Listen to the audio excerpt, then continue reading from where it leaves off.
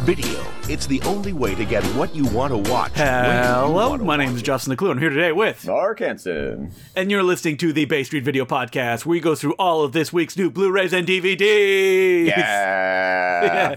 Mark loves DVDs. Woo, Every time I say it, he's like, woo, woo, woo, DVDs. My voice just cracked there, like the kid in The Simpsons a little bit. Oh my God, your voice is going to change. You're like, hey, it's me, Mark. And oh my God, my voice just changed. All right, it's very early in the morning. Okay, this is I'm not used to. My voice isn't on par yet. Oh, you have to like work it up. You're like, hey, this is Mark. Hey, this is Mark. Hey, this is Mark. Okay, I'm back to my regular voice. That's why I always say my name in weird ways at the beginning, you know? I'm trying to, stretch my voice out a little bit. So starting right at the cult section, we have one that people have been clamoring for. It is Southland Tales, released by Arrow Video. I've been clamoring for this one. That is for sure. It's a film I love exists, amazing cast. I just find it so boring. And I'm going to buy it. Don't get me wrong. Oh, it's so dull. I watched it recently with my pal Will. We wanted to give it like a second go-ahead. And we watched it together. And we're like, oh my God. We watched the Cannes cut. Oh, did you watch that? Okay. Yeah. Is it on the Blu-ray? No, it totally is. That's the big get about this, is that it finally, for the first time, the Cannes cut is released in like wide form. They have both. They have the theatrical cut and the Cannes cut. They only have commentary on the theatrical. Oh, it's a terrible commentary if it's the one they ported over from the first Blu-ray. It's just Richard Kelly just narrating what's happening on screen. I really like this movie, though. I maybe you're not such a fan. Yeah, of course you would. Yeah, this is right up my alley. I mean, I was obviously a huge Donnie Darko fan as a kid. Me too. Love Donnie Darko. Yeah, Donnie Darko's great. I was very excited for this. Usually this is the kind of movie I wouldn't like, because it's just like, there's a lot of like whimsy in there. Yeah, there's like musical sequences, but for some reason... Yeah, but you like all like the like loser cast and like comedy people. I love like Dwayne The Rock Johnson, a serious Sean William Scott. I was gonna say Sean Michael Scott, and I'm like, nope, not a real person. Love Sean William Scott. Yeah, I would say the only actor I never really liked in it was Sarah Michelle Gellar for some reason. She just... Right. I think she's fun though. I like her character. Yeah, I like her. They say that the future is but... going to be much more futuristic. Are you a real fan, though, Mark? Have you read the 3 graphic novels? Did those actually ever exist, though? Oh, yeah, I have them. Did they? Oh, so you have them. See, I'm very shocked that they didn't release this as like a book version with those graphic novels. That's what I thought. I feel like, Arrow's gone pretty all out with this release, but I feel like they could have gone even bigger with this release. Like, clearly they're buds with Richard Kelly now after they already... Like, they put out Donnie Darko in that huge box set, so I thought maybe they'd do something like that for this, but... No, it's just kind of a standard 2-disc Blu-ray. It's so weird. Like, if I was going to make a special edition Blu-ray, that's the one thing I would include with it, was comic books, because that is essential to the film, technically. Yeah, this whole was like some big multimedia experiment, right, at the beginning, so wouldn't it be amazing to actually get that all in one spot? But still, I really like this movie. I mean, I will admit it's not perfect. There's a lot about it that doesn't work. I do actually think the comedy is sometimes the weakest part about it. I don't know if it's as funny as Richard Kelly thinks it is a lot of the time, but I don't know. I just love the vibe of it. Love the atmosphere. Love the music. Love the cast. Just love the ambition. I love the ambition of it. Yeah, right? I don't remember if I wrote a long review when I watched it last time.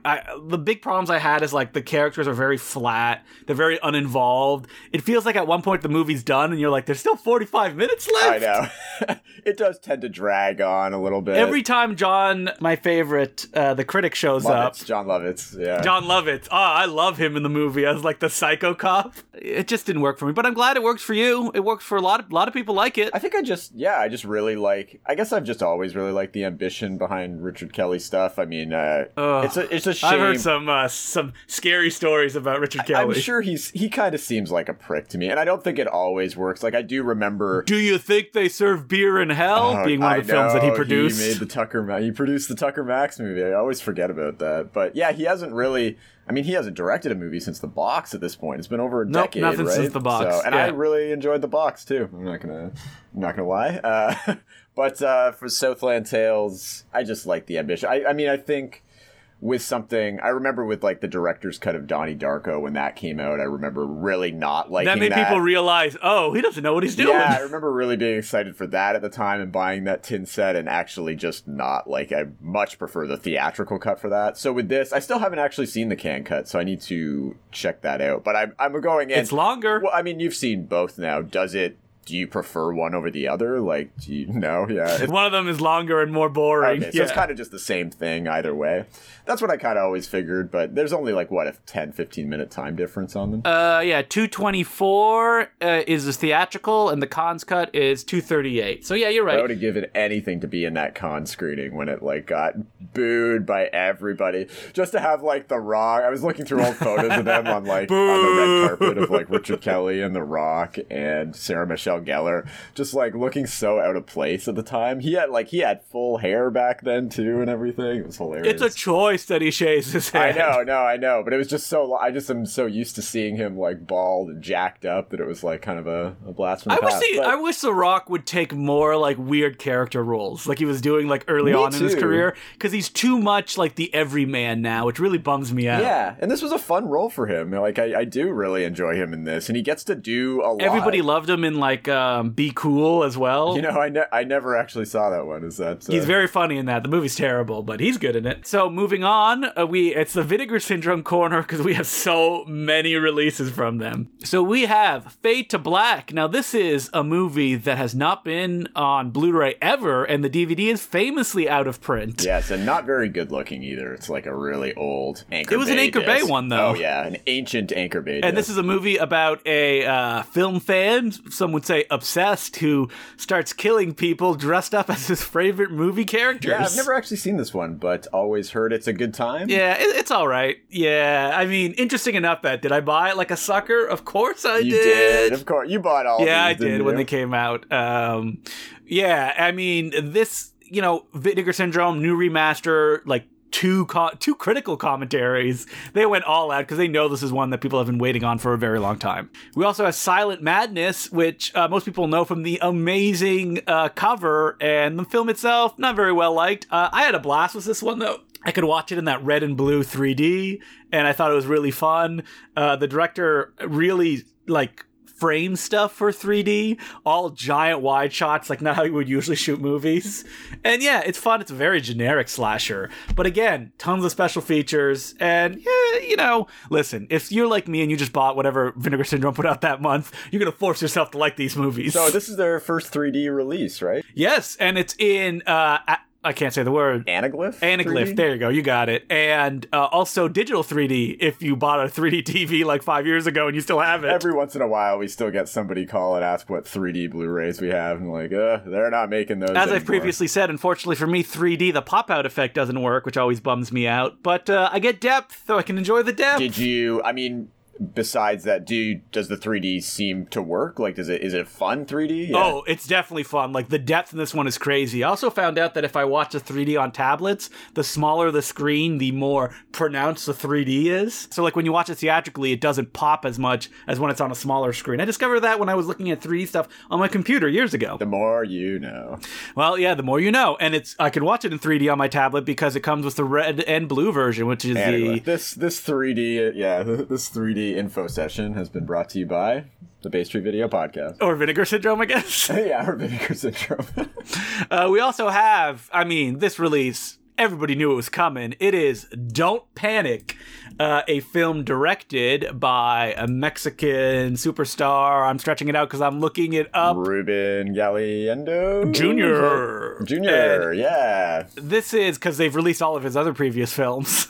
Yeah, over the last few months. We've been setting this one. I feel like every time we talk about one of his films, we kind of mentioned. Did you see this when we played it at the Laser Blast Film Society? You know what? I missed it when you played it there, but I have. You missed every movie we showed. No, hey, I was one of your loyal attendees for a long time. But yeah, for some reason I missed this one, and I was mad about it because I really wanted to see it. I did see it subsequently though, and I love this movie. It's very, very funny. I'm mad that I missed it because it would have been great to see with a crowd, and the whole thing killed. And I just remember when you guys were advertising it, you were constantly mentioning the dinosaur pajamas that this like 17-year-old like man boy wears the whole time, and it's like those are really like like one of my favorite parts about it, honestly. The wardrobe. I guess it's been kind of pitched like Nightmare on Elm Street-ish slasher movie with a grown man in dinosaur pajamas. He's like, how old is this kid supposed to be? Like 18? He's supposed to be in high school, yeah, but he's definitely in his mid-20s. Yeah, he's got like a great like perm/mullet thing going on too, which is this great. Movie,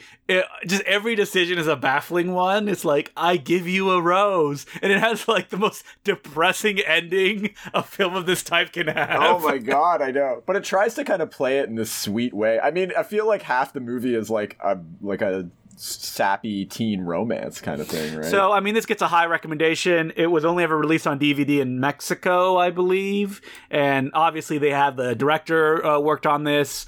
There's a new transfer, all the stuff you expect from Vinegar Syndrome. Yeah, it looks really good on this release, and highly recommended too. And I've honestly the theme song too, because the lead actor sings the theme song too. Don't panic. I was looking it up again the other day just to remind myself, and I've had it stuck in my head for the last it's 2 amazing. days now. Vinegar Syndrome is also putting out Forgetting GIALLI Volume 1. You double dippers, Vinegar Syndrome. I know. So, yeah, we got asked a lot about this set when it was first being released, just like because as Vinegar Syndrome does, they release them on their website with Wait, but Vinegar Syndrome said it was a limited edition and it wouldn't be reprinted. They did. We love money. I know, and I was telling everybody that A, we probably won't get this, and B, if we do, they'll probably split it up and just do like individual releases for the films or something like that. I bet you they'll still do that individual releases for a film, maybe a couple months down the line. But they've put this set together. I mean, it's not in the hard box, unfortunately, that I think it was first released in. It's just kind of like a regular... Those boxes look so good, too. Whatever, like... person to manufacture they got to do it, they do an excellent job.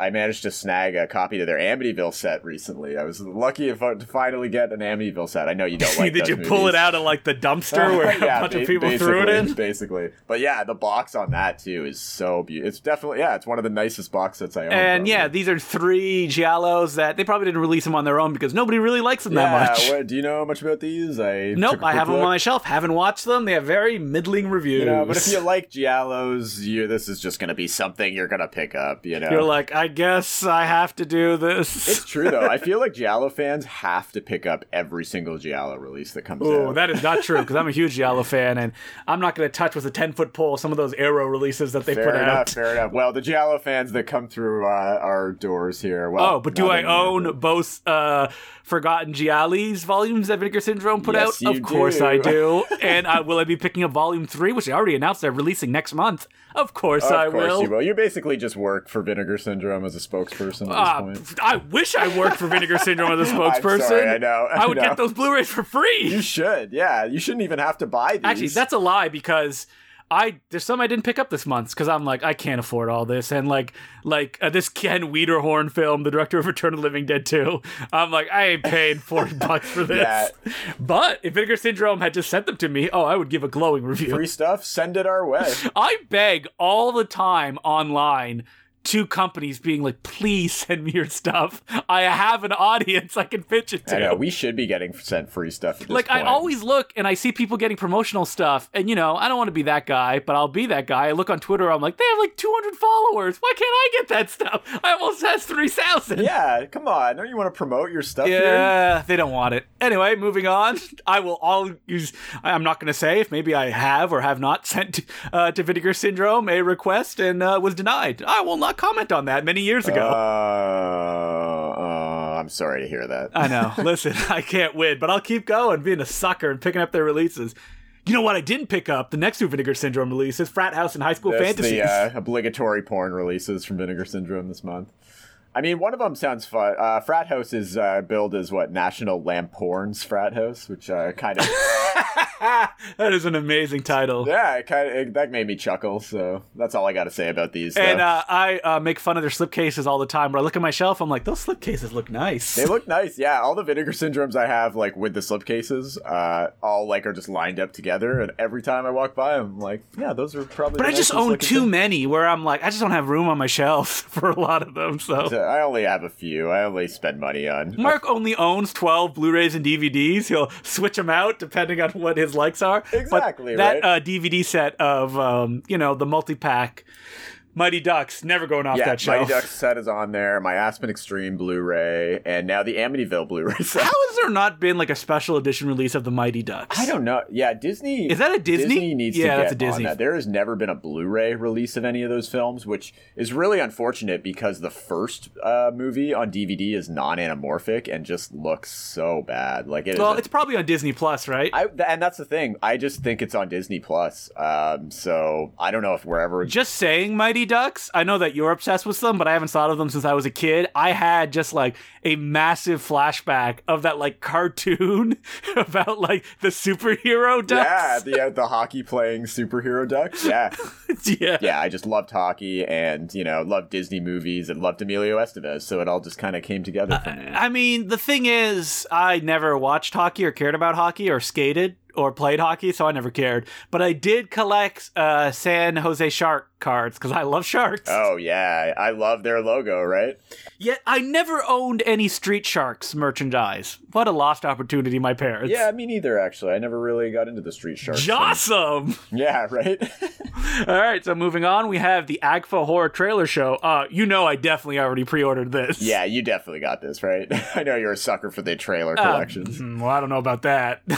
But no, not really. I only get the trailer collections if they have commentary tracks, because I want to know the context behind them.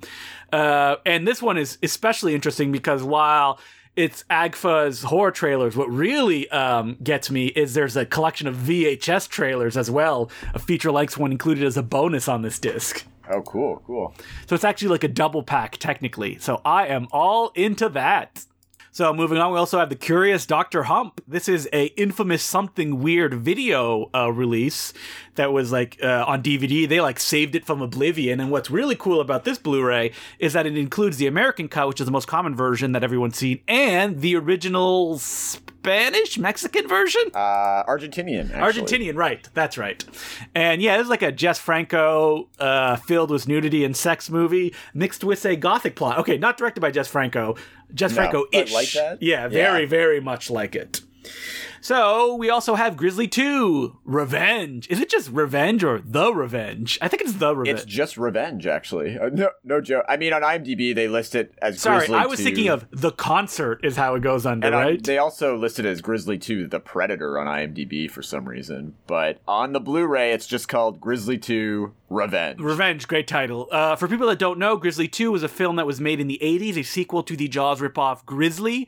And the thing about Grizzly 2 is that it was never completed. It was always known as lost media until the late 2000s when a rough cut was released to the internet. And it was essentially most of the movie, except none of the Grizzly shots, except for a few amazing animatronics in the climax. And then I don't know if she was an original producer on the film or she picked up the movie later. She was. From what I was reading, yeah, she actually was an original producer. I think there were a few original producers, but one of them, I believe, walked off the set because there was no money and just left everybody, left her and I think the cast and everybody to just figure it out from there. Well, they didn't, and the film never got completed. But now, finally, the producer is I finished it, and by I finished it, she meant I spent a couple $dozen on stock photo stuff and stock footage that I inserted into this film, and now you can watch it. And it's this week's Blind Buy! Blind Buy! Boo, boo, boo, boo, boo. I had to suggest yeah, this movie's one. not good.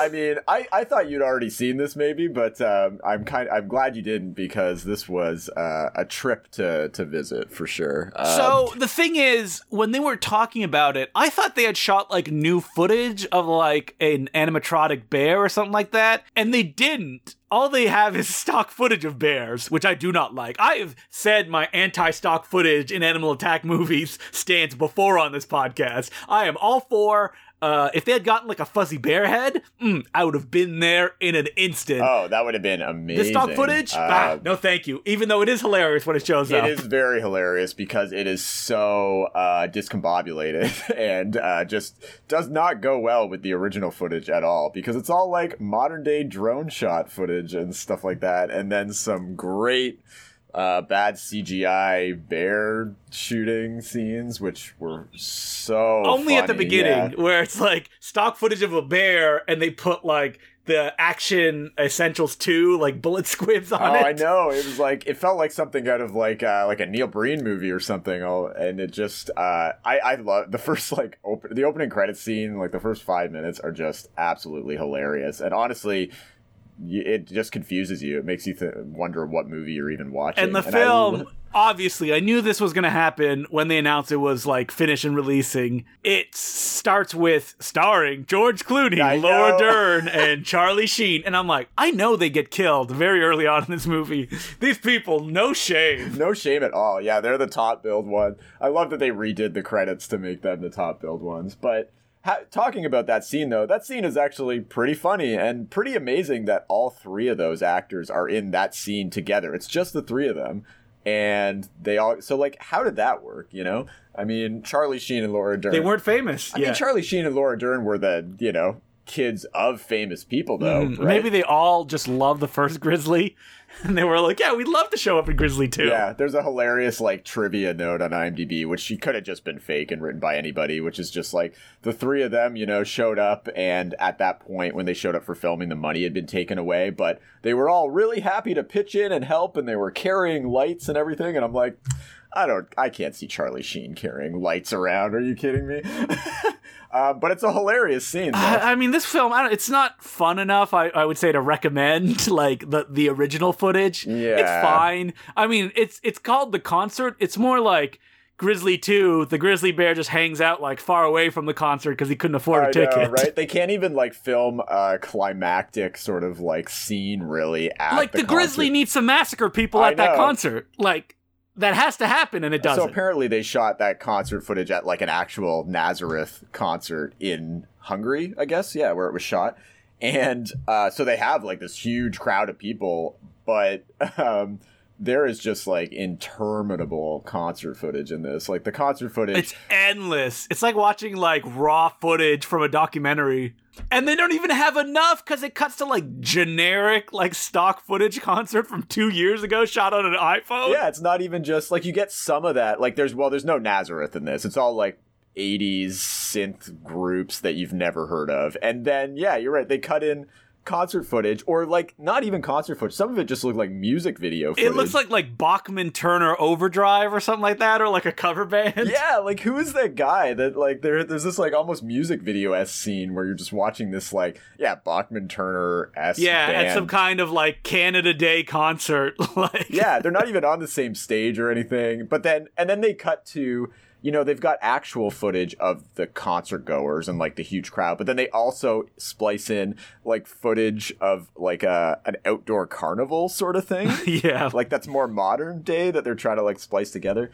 I don't know. This movie is like a complete mess. I mean, thankfully it's only like 75 minutes long or something. It's not long, and it almost should end with a title card being like, I can't believe you lasted this long at the end. Oh my God, I know. If anybody like, I can imagine most people turning this off once the concert footage goes on for like 10 definitely or so. It's essentially like a scam. It's like a troll movie. It really is. Because apart from that, the rest of the old footage is just basically like your typical Jaws ripoff. Yeah. You know, they're putting on this concert. They do have some famous faces apart from those three, though. Like Louise Fletcher is there as like the mayor of the town. There's Timothy Spall shows up at one point, that British actor. John Rhys Davies as well. Davies really chews the scenery. He's probably my favorite part there. I was very unclear as well how they killed the grizzly at the end. I'm like, wait, what happened? I didn't quite get that, but I guess he like... It looks like he's like morphing into some metal stuff. It's confusing. It's exactly what I thought it was going to be. I would not recommend. No blind buy for me. I would have to say, we got to talk about this release in particular for a sec. So this was put out by Gravitas Ventures, who, you know,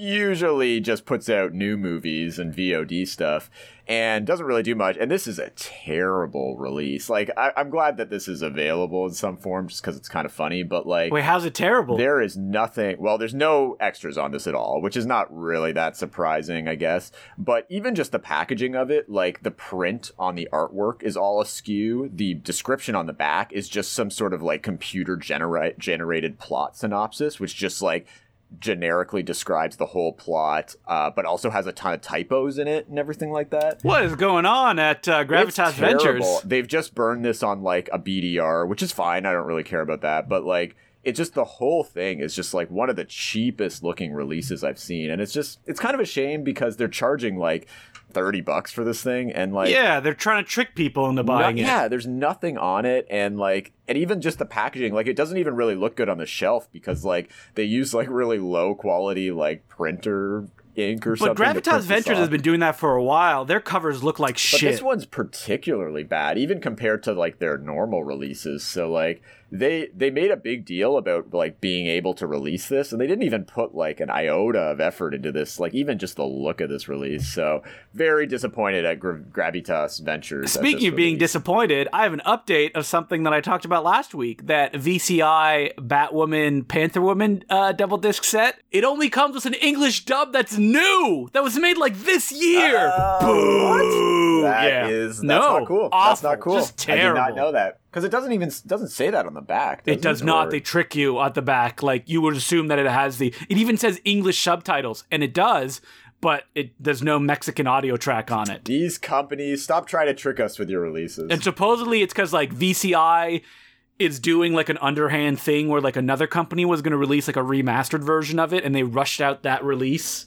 To kind of, it even has like new English language titles that were done like in the cheapest font of Adobe These Premiere. companies, you gotta like stop tricking us with your releases. All right, so moving on, we're moving to the classic section, the Ascent, the Criterion version. You want to feel bad, Mark? Yeah, I'm too familiar with the director Larissa Shepitko's films. Yep, she was married to the guy who did Come and See. Yes, I know that, and I know she's obviously a pretty big deal. And Criterion put out a set of her films at one point on their Eclipse collection, I believe. So they've got a lot of the rights to it. This film looks really cool, but two people wander through the wintry, frozen wasteland, slowly dying. Sounds very like Bella Tarr-esque. More of a bummer, less jokes.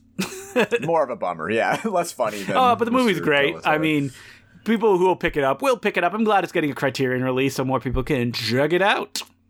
I believe the Ascent was on that Eclipse box set, wasn't it? That's a good question. I didn't actually double check. Yeah, they did a Larissa Shepitko 4-film Eclipse set.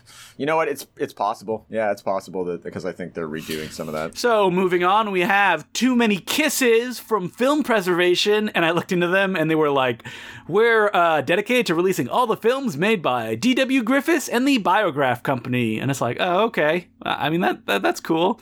But this is Harpo Marx's debut. I don't know much about this one. Yeah, this release kind of came out. I don't think anybody knows much about this one. This release kind of came out of nowhere too. This company I'd never really heard of. Yeah, they definitely, they've got the Library of Congress and film preservation logos on the back, so I guess they're hooked up with them. But yeah, I don't know much about this film. It does come with a bonus and it has a bunch film, of special well, features. So they put the time in. It's no cheesy flicks. So moving on, we have the Warner Archives corner with After the Thin Man, your favorite drunken detective, investigate another murder, Nick and Nora. Oh, yeah. You know what? I think Warner Archive is going to put out every single one of these films individually on Blu-ray, and then they're going to put a box set. Of course they will. We also have The Pajama Game, which I checked out because I was really interested about a union musical, but it ends with the unionizers and management. They just get along and they're singing songs. It's like, what the hell is this? I don't buy that for a second. No way, Jose. But it's not like Hollywood is going to make a pro. I mean, they are a union town, but not for blue collar folk. Of course not. We also have another musical, Good News, another MGM one from Warner Archives. I know nothing about this one, but I hear it's good. News. We also have Room for One, another Cary Grant film.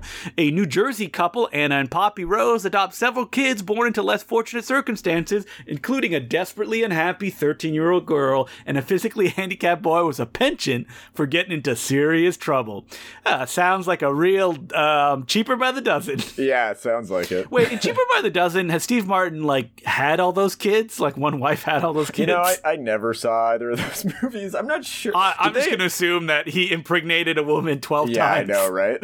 I mean, it's probably 2 marriages that got together, but no, I'm not going to think about that. It's just Steve Martin, fuck machine. We also have The Man Who Would Be King from Warner Archives, the John Huston film starring Sean Connery and Michael Caine. Yeah, this one is actually a re-release from them too, because this was already put out in one of their Digibook Blu-rays before. We need your money! I know, which went out of print, so now, I'm trying to do my book. Mr. Krabs voice. Money! I like this film, though. It's fun. Yeah, I like it. It's one of those classic movies. Yeah, I saw it when I was a kid and thought it was fun. I haven't really revisited it. No, you never will. Probably never will. We also have, finally, Paramount Presents is back with a movie everyone's been clamoring for, The Court Jester. Court Jester. You know what? People have been clamoring for this. People love this Danny Kaye. It's a Danny Kaye musical that is very, very popular. Always been popular on DVD, and it's been out of print for years and years. So Paramount, has finally put together like a new restored edition on their Paramount Presents line. Hooray!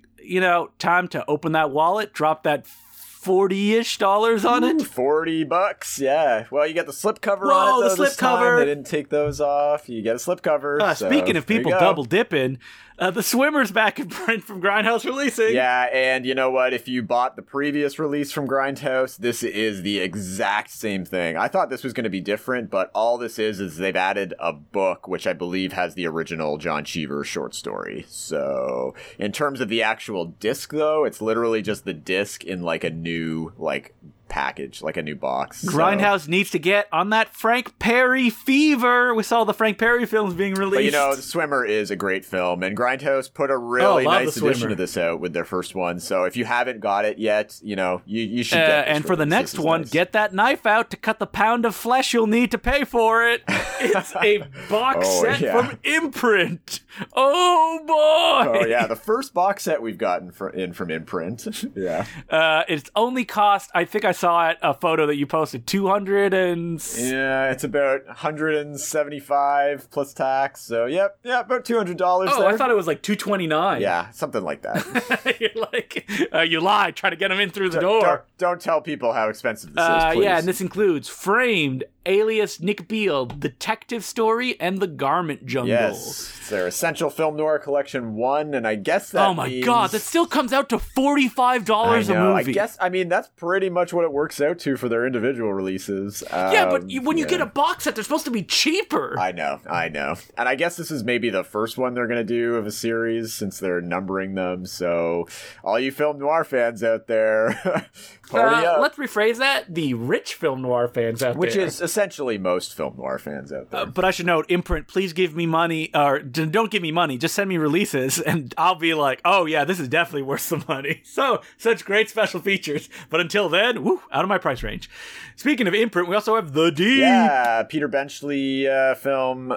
Well, he wrote the book. No tentacles, no sharks, not interested. I've never seen this. I always thought this was a shark movie when I was a kid just because I associate it with Jaws, and then I found out it wasn't, and you're right. I just kind of never got around to watching it after that. This is the one that Orson Welles shot an unfinished adaptation of it, and that's what I always think of when I see the title The Deep. I've always been kind of intrigued by this. I know it's got its fans, but... I don't know. I also hear that it's kind of boring, too. So. I mean, it's a Peter Benchley film because something's coming out of the water on the poster, along with Jaws, The Island, and... No, the one he made wasn't Tentacles. It was something else. It's very funny that he became the aquatic horror guy. Like, he could not get out of that box. And they really make this one look like it's a Jaws sequel or ripoff or something. But it's like just about, treasure hunters, right? I think it's like a Dead Calmish kind of story, or isn't it? Like... Into the Blue with Paul Walker. Into the Blue? Isn't Into the Blue about like learning to surf again? No, that's Blue Crush. Into the Blue is with Paul Walker and Jessica Alba, where they're like treasure hunters or something underwater. Isn't that Turistas? No, Turistas is where a bunch of organ traffickers, a bunch of young people led by Josh Duhamel go on vacation in like South America somewhere, and then they get caught, and then it turns into like a hostel thing where it's like. Isn't that a perfect getaway? All right, we could do this all day. Yeah, perfect getaway. Yeah. All right, moving on to new stuff. New. Let me take it away. We've got, first up, Doom Patrol Season 2, which I know is a show that everybody likes. Oh, yeah, I love the show. It's a shame that they did not get to shoot the climactic episode of the season. Really? What happened there? What happened? A little something called COVID-19. Really? What is that? Next up, we've got Come Play, which was a hit this year, sort of. People like this movie, right? This is a new horror movie. Yeah, it stars Gillian Jacobs, I believe. The person who keeps telling me I should drink Diet Coke, even though it's bad for you. I just like the taste. Jeez, yeah, don't drink Diet Coke. Yeah, it's like an Amblin throwback kids with parents horror movie. Kid is imaginary friend or something like that. Listen, if there's no werewolves, gorillas, and or aquatic monsters, not interested. Well, moving on, we've got more horror. I've got Impetigore, which is the new Joko Anwar film, which we kind of talked about when Satan's Slaves came out. I really not didn't our like this thing. movie, but... Well, you watched this one too after Satan's Slave? I had to review this one when it was coming out on Shudder, and you had to review it. They're like, review it, Mark, or we kill your loved ones. I wrote a review of this film. You know what? I've historically liked Joko Anwar in the past. I just didn't really like Satan's Slaves. Check the records. Yeah, check the records. I like Joko Anwar. Because he made The Door, and that one's fun. That's a really weird one. Exactly. And he did Ritual, which I really liked too. But yeah, this one I liked even less than Satan's Slave. It's just Slaves. It's basically about a woman who just like it starts off kind of interestingly because it's about a woman and her friend, and they're just kind of struggling working like low tier jobs to pay their rent in the city, which is very relatable. And then she gets attacked out of the blue by some guy and finds out that she was from this small town in the jungle. So she tries to go back there because she thinks she has an inheritance to claim. And then obviously it turns into very kind of like Midsummer, Wicker Man-ish sort of territory. But the problem with this movie is like, there's so many warning signs that things are like not good, and they're like, they shouldn't be doing the things they're going to do. And the characters just completely ignore them all and just go ahead and just get themselves into terrible situations. And when I watch these kind of movies, I almost want to take the filmmaker aside and be like, what movie is inspiring this? Like, what are you like basing it off of? And because I don't understand, they're such miserable experiences. Well, that's the thing. And I feel like he's really punishing his characters in this. And I just don't really like that. That just kind of turns me off. It's like, if you're not even going to like make your characters like smart or engaging, like why am I even watching this? So I don't know. It's got like a really effective like first like half hour or so. But after that, like there's one point in particular where a character makes the stupidest decision that really just turned me off for the rest of the movie. So I don't know. I mean, it's kind of stylish, but I just didn't get anything. I haven't liked any of his movies enough to be a guy that's like, I guess I'll watch the new one. Kind of like I am with Timo Tchahanto. Where like I love The Night Comes For Us and Headshot. I really like. I hate their horror movies. I think they're just not good. I don't think they work at all. And I still watch like The Night Comes For Us. No, what was it called? The Devil Takes You 2. A sequel to the first one, which was their take on The Evil Dead if it was boring and long. Came out, and I was like, I guess I'm going to watch it. Maybe this one will be good. I like The Night Comes For Us. And it's like 2 hours long, and you're like, what is going on, man? I think I'm at that point now with Joko Anwar. I was the guy that would keep, watching his films because I liked his early stuff, but now I don't think I really care anymore. So, sorry. And you know what? They could turn around and be like, I get to make movies and you don't. I think one of us knows what they're doing. And I'm like, you know what? Yep. You're right. You won this round. So moving on, we got more horror. The Village in the Woods, which is a British horror movie about a village in the woods. Hello. Yeah. Sounds kind of like, The Village. Yes, in the woods. A little bit. In the woods. Wait a minute. That village is also in the woods. How do they get to that title? Are they like, oh, we need something that's like poppy and, it's got punch? They're like, something like Village in the Woods, but, better. We'll stay up all night till we figure out something better. Yeah, I took a look. I didn't watch this movie, but I kind of was reading some reviews. Sounds like it could be kind of boring. It's like a period piece thing, too. It just kind of sounds like The Village, but, a British version of that. But moving on, we've got a Canadian horror movie called Bright Hill Road, which just opened. I think this is about a woman who's undergoing a mental breakdown and is in her hotel room or something. I don't know. This seems like a lot of those Repulsion-esque type, horror movies. But, it's Canadian. I do love Repulsion-esque horror movies, but then I watch some and I'm like, oh, I don't like this. I know, right? But we got more Canadian stuff, kinda, coming up. We got Parallel, which is the new film from Isaac Esbon, who is actually a Mexican filmmaker. Are you familiar with him? Have you watched No, I'm not familiar with him at all. He, kind of an interesting... He's been making films for a while, and this one, it just happens to be produced and, shot all in Canada, but his earlier stuff is Mexican and in Spanish language. He made a film called The Incident 5 or 6 years ago about a couple of people stuck in like never-ending loops. So it's like half of the story is about a family driving and they're just on the same road that they can't get off of, and then the other half of it... That sounds like the classic film Dead End, starring, what's his name? Ray Wise. Well, I gotta check that out, because I love premises like that. I'm definitely a sucker for it. With this movie, though, the other half of it is about like a cop and a criminal who get trapped in a stairwell in like a hotel, and it's like a never-ending stairwell that they can't get out of. So it was kind of an interesting like mind fuck sort of thing. Then he also made a movie called The Similars, which I didn't like as much, but I know Joe Dante was a big fan of. He was kind of like pushing it out there more. This movie is another kind of like sci-fi thing about a group of friends that they're like scientists who live in a house together, and they find like a portal through like a mirror to like parallel dimensions.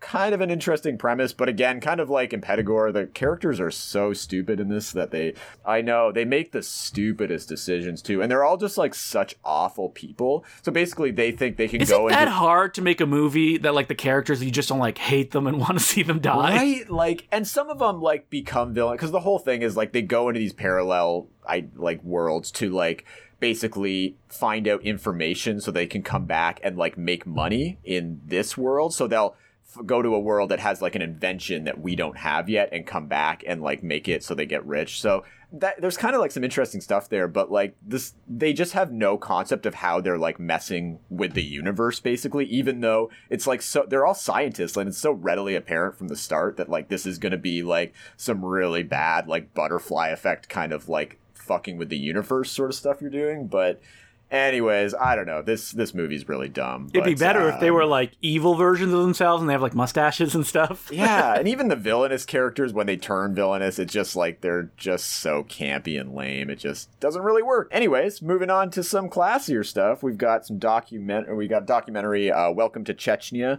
which is really well acclaimed. It's about LGBT activists in Chechnya, which is obviously a very fraught situation.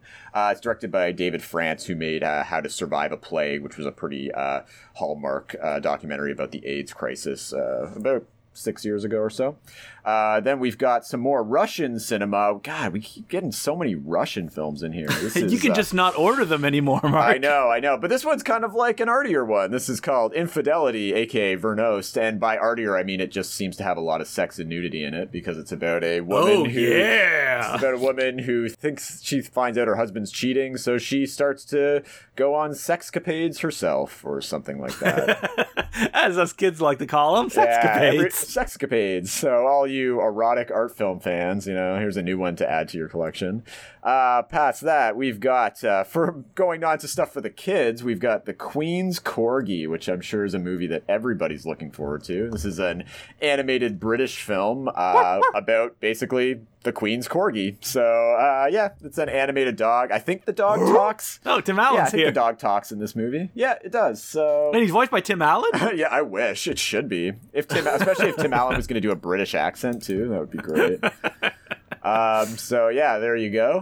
And then we've got our man, Sean. Oh, God, it's a CGI animated film, too. Oh, I know, no, right? Thank you. I think it's from the directors of the movie The Wildlife, which was like from a few years ago, which which kind of got like a big theatrical release, but everybody said was really terrible. So moving on, more VOD stuff here. We've got Born a Champion. I'm sure you'll be interested in this. So apparently Sean Patrick Flannery from, the Boondock Saints is I am not a Sean Patrick Flannery fan. Did you know he's an accomplished martial artist, though? Apparently he's got like a black belt or something. I'll believe it when I see it. Yeah, I know. Well, this movie he has made, he stars in, and I think he might have like co-wrote or produced, and it's about him as like a martial artist who gets involved in some unsanctioned, martial arts. It's just a movie about Sean Patrick Flannery being an awesome guy who's really good at kicking butt. And he's hooked Dennis Quaid into starring in this as well. And Dennis Quaid, man, that man has hit rock bottom. Oh, Dennis Quaid will do anything. I mean, he's not the rock bottomiest Quaid for obvious reasons. Yeah, but he's still doing better than other Quaids. Because Dennis Quaid was one of the guys who did that, like, you know what, Trump is good, a promotional video that people were talking about. Remember that? Right, yeah. And Dennis Dennis Quaid, I mean, I guess he was cursed when he married that woman that was, what, like 1/10 his age? Oh, Jesus. Yeah, he's so old now. Like, dude, you're not, like, it's not the 80s anymore. He's not that old, but when you marry somebody that young, it ages you 100 years. I feel like he's definitely, in his, like, 60s now? He's got to be in his 60s now, right? He's like, Legion was my ticket to fame. I'm back on top, baby. Yeah, right? I'm back, baby. So anyways, all you Sean Patrick Flannery fans out there, we've got who want to Did you watch this? I did not watch this. I'm surprised. I feel like you. I don't really care about Sean Patrick Flannery either. I don't he's just a bad actor to me. Sean Patrick Flannery is like the poor man's Stephen Dorff, who's the poor man's Christian Slater. Well, that's the thing. If Stephen Dorff was in this movie, would have been there 100%. And actually, Stephen Dorff is in a fighting boxing movie, which is coming out soon. So I'm very excited for that. So yeah, what has the Dorffster been up to lately? He's in a new movie called Embattled, which is actually sounds pretty similar to this one. Wait, I'm looking here. The Dorffster was in The Dorffster. a whole season of True Detective. Wow, I did not know. I only watched the first season of True Detective, so I didn't know. Yeah, but he's in this like fairly well-acclaimed MMA movie where he's like, it's like a father-son MMA film. So I know what's going to be our blind buy when that comes out. Yeah, it's been playing, like, it's already out on like VOD, but I assume it's coming out on DVD soon. So I will, I'm actually shocked that the Dorffster hasn't been in that many movies. Like, I look here, 2012, A Glimpse Inside the Mind of Charles Swan III. Oh, boy. My God, he was in that, and since then, since 2012, 1, 2, 3, 4, 5, 6, 7, 8, 9, 10, that's it, 11, 12. That's nothing for someone like the Dorffster. You would think that he'd be in all sorts of trash. Oh, he was in Leatherface, right? I remember seeing him. Oh, it looks like he starred in a 2020 TV show called Deputy on Fox as well. Yeah, all right. I mean, he clearly still works, I guess. But yeah, he doesn't just not work very much. He doesn't work as much as I would think he would work. But I don't know. I'm actually hearing legit good things about him in this newish movie. Oh, I see here that the Dorffster. I'm just gonna keep saying that. I just made it up now. Yeah, we from now on he will be referred to as the just Dorffster. like Ryan Felipe. Stephen Dorff was in a movie directed by your man Rick Romanois. Felon.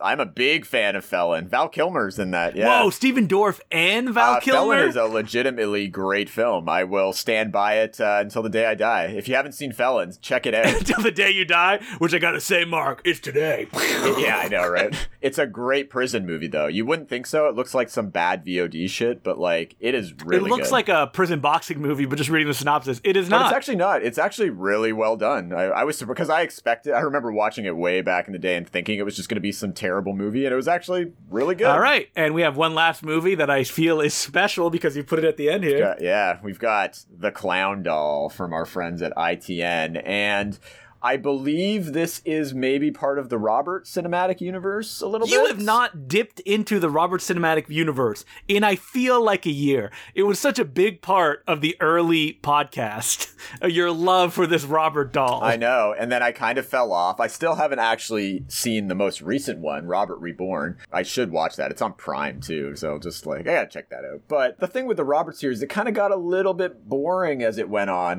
Like, the first one's great, the third one's great, but there was, the fourth one was kind of they were just kind of repeating themselves, so I kind of fell off of it. This one, it's not from the same director or anything, but it's also British, like the Robert series. I think it's part of the same production company, right? I think it's the same production company. It definitely has the same production value quality in this. What is going on? Like, I'm looking at their credits, and this has got to be, like, a joke, right? Like, from 2016 to 2022, according to this, this guy has produced 62 films with titles like Devil Gin, Mummy Resurgence, Cannibal Troll, Tooth Fairy 3, Dinosaur Hotel, Amityville Cornfield. I mean, I don't know why you put Cornfield in there. I think it's kind of like an Asylum-esque thing, but for Britain, honestly. And when you see these movies, I mean, you can see how they crank these out in like a week flat. Like, yeah, from writing to shooting to editing to release, 1 week. Exactly. Oh, no, it looks really cheap. And this one in particular basically almost all takes place in one woman's apartment, so there's really not much. I don't have a problem with that. No, I think it's great. It's a hilarious premise. It's about a woman who's got some... I actually watched it like several months ago because it was on Prime, and now it's just coming out. I thought you were going to say several times. No, not several times. It's not Robert level great, but it's got its moments.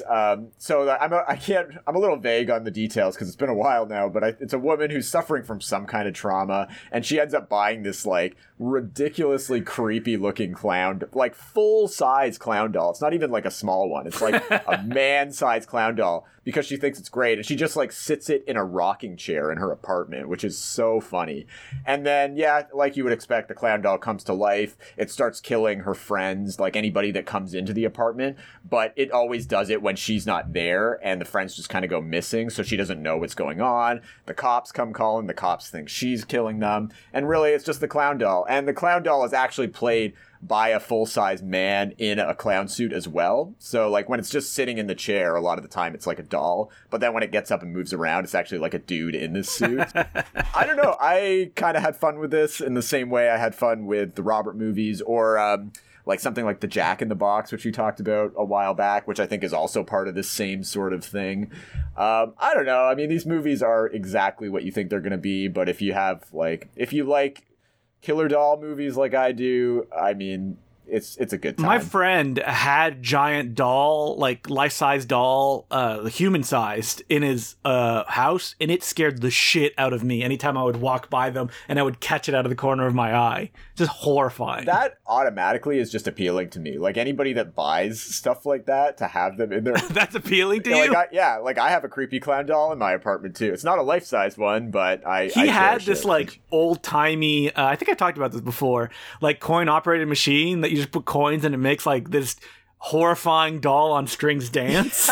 And that's all it did. That's all the machine did. That's incredible. I'm a sucker for stuff like that. I really love creepy dolls, and you know, and you know what, the thing with these movies and with Robert that I really appreciate, they might be low budget, but they always find a really creepy looking doll for these movies, and that's all I can really ask. Are you ever going to make your own creepy doll movie? I think so. I actually have in the past. When I was a kid, I used to make movies with my creepy stuffed animals that I had.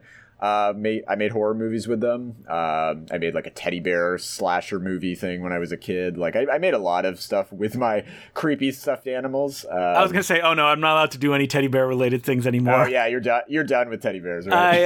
I mean, I always go back to it. That and gorillas. I love gorilla based stuff. Oh man, I had so many gorilla stuffed animals growing up. That was like my thing. I was like obsessed with them for some reason. My partner Emily, she's always like, you always write these treatments of movies with like little things in them, and it's like, and I was like, yeah, because it's easier because you don't need that many actors. And she's like, yeah, but it's so much harder to shoot, Justin. Like, we've done it. Like, when you have to do puppets and stuff like that. Like, it's not easy. That's great. I have an amazing Puppet Master style script. Oh, nice. I would love to shoot it. And it's all like action figures that come to life. And yeah, fun stuff. Well, if you ever need any help with that, I would love to be involved in that in some way, because that sounds like a lot of fun. The problem is you have to lower your inhibitions to be able to make that many movies. And I don't think I can do it. I wish I could. Oh, totally. Just be stoned all the time. I have been getting a hankering to like make a killer doll movie though after watching all these, because it's just like, you know, watching these like Robert movies with a clown doll, it's just like, it's so easy to make. Like these guys like crank them out like, you know, like we said, like one a week almost. If somebody gave me like $50,000 and they were like, pick a movie that's coming out, give it a similar title, and make a movie based on that, I would be like, I'm in heaven. I mean, just give me $5,000 and I'd do it.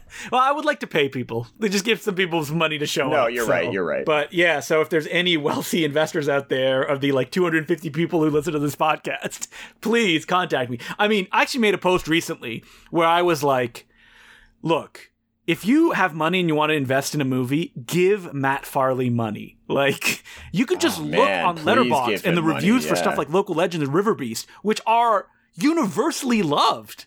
Like, you would be on the ground floor for this stuff. And it's not going to cost you that much. He's an accomplished filmmaker. Like, it would cost, like, if somebody gave him, like, 10 grand, he could easily make a movie, I would love to see what he does with 10 grand. Or more. And even. I don't think it would change the way he makes movies either. No, I don't think so either. I think he would, like, he's defiantly going to keep to his vision. I would just like to see, like, what he, like, if something like Don't Let the River Beast Get Me, which already is on, like, a huge kind of scale in terms of, get like... me, get you! Right? Yeah, like, I just want to see, like... a bigger, more ambitious project than anything he's ever done before. But I mean, River Beast is pretty ambitious. There's like 100 characters. I know, and that's the thing. If he can do that on like the kind of money he's working with, like what could he do with like, you're right, like $50,000, $100,000? I mean, and like if somebody just, and like it was $100,000, he could shoot it on film. It could get into film festivals. It would feel like nothing else. And he already has a body of work, so when you would go around, you could be like, oh yeah, you're seeing this movie now, but look at all this other stuff the guy has done. Somebody even wrote a book about it. No, but that's the thing. I feel like he's a huge get now for film festivals because it's like he's got this built-in kind of cult following now, and you can introduce people to a new work, and then you're right, say like, this guy's been making movies for years now. Because the way he shoots... and he talks about it on the Blu-rays I released of Local Legends and Don't Let the Reviews Get You. Are they still any copies available at Bay Street Video? Still available at Bay Street Video. Or at goldenninjavideo.com if you don't live in Toronto. Is that, you know, he gets them, he shoots them in like a day or two, and that's it. And then they move on. So, like, he has this down pat now. Yeah, it's the way you got to do it. All right, so that's it for this week of the Bay Street Video Podcast. Bay Street, still open. Call in, send email, reserve stuff, come pick it up. Still doing our thing here. Still going strong. Or order stuff, I guess. Has it reached the point yet that it's just you every day for like 8 hours? No, we still have enough. Like the phone still rings, the emails are still coming in, so we have enough to. We still keep staff on hand, and yeah, we're still, you know, staff are still coming in and working shifts. So that's. So you don't think it'll ever get to the like start of the pandemic where just you staring at mailboxes the entire time? That was when we weren't even allowed to do curbside at all, so we kind of had to shut down completely. But no, I think it's we're going strong, and that's the main thing. We didn't want like people to, you know, not be able to work or have, you know, people lose shifts or stuff like that. So, you know, the main thing is we're still getting enough calls, getting enough requests that, like, we're still going strong. All right. So until next week, my name is Justin Decloux. Keep on buying. Keep on renting. Matt Farley movies. These movies and many more are available at your local video store. I was going to say Stephen Dorff, and I was like, no, buy some Matt Farley movies instead. It's not Stephen Dorff, though. It's the Dorffster. The Dorffster, that's right. I just love making up nicknames for people. I know. We got to do like a Dorffster exclusive podcast at some point.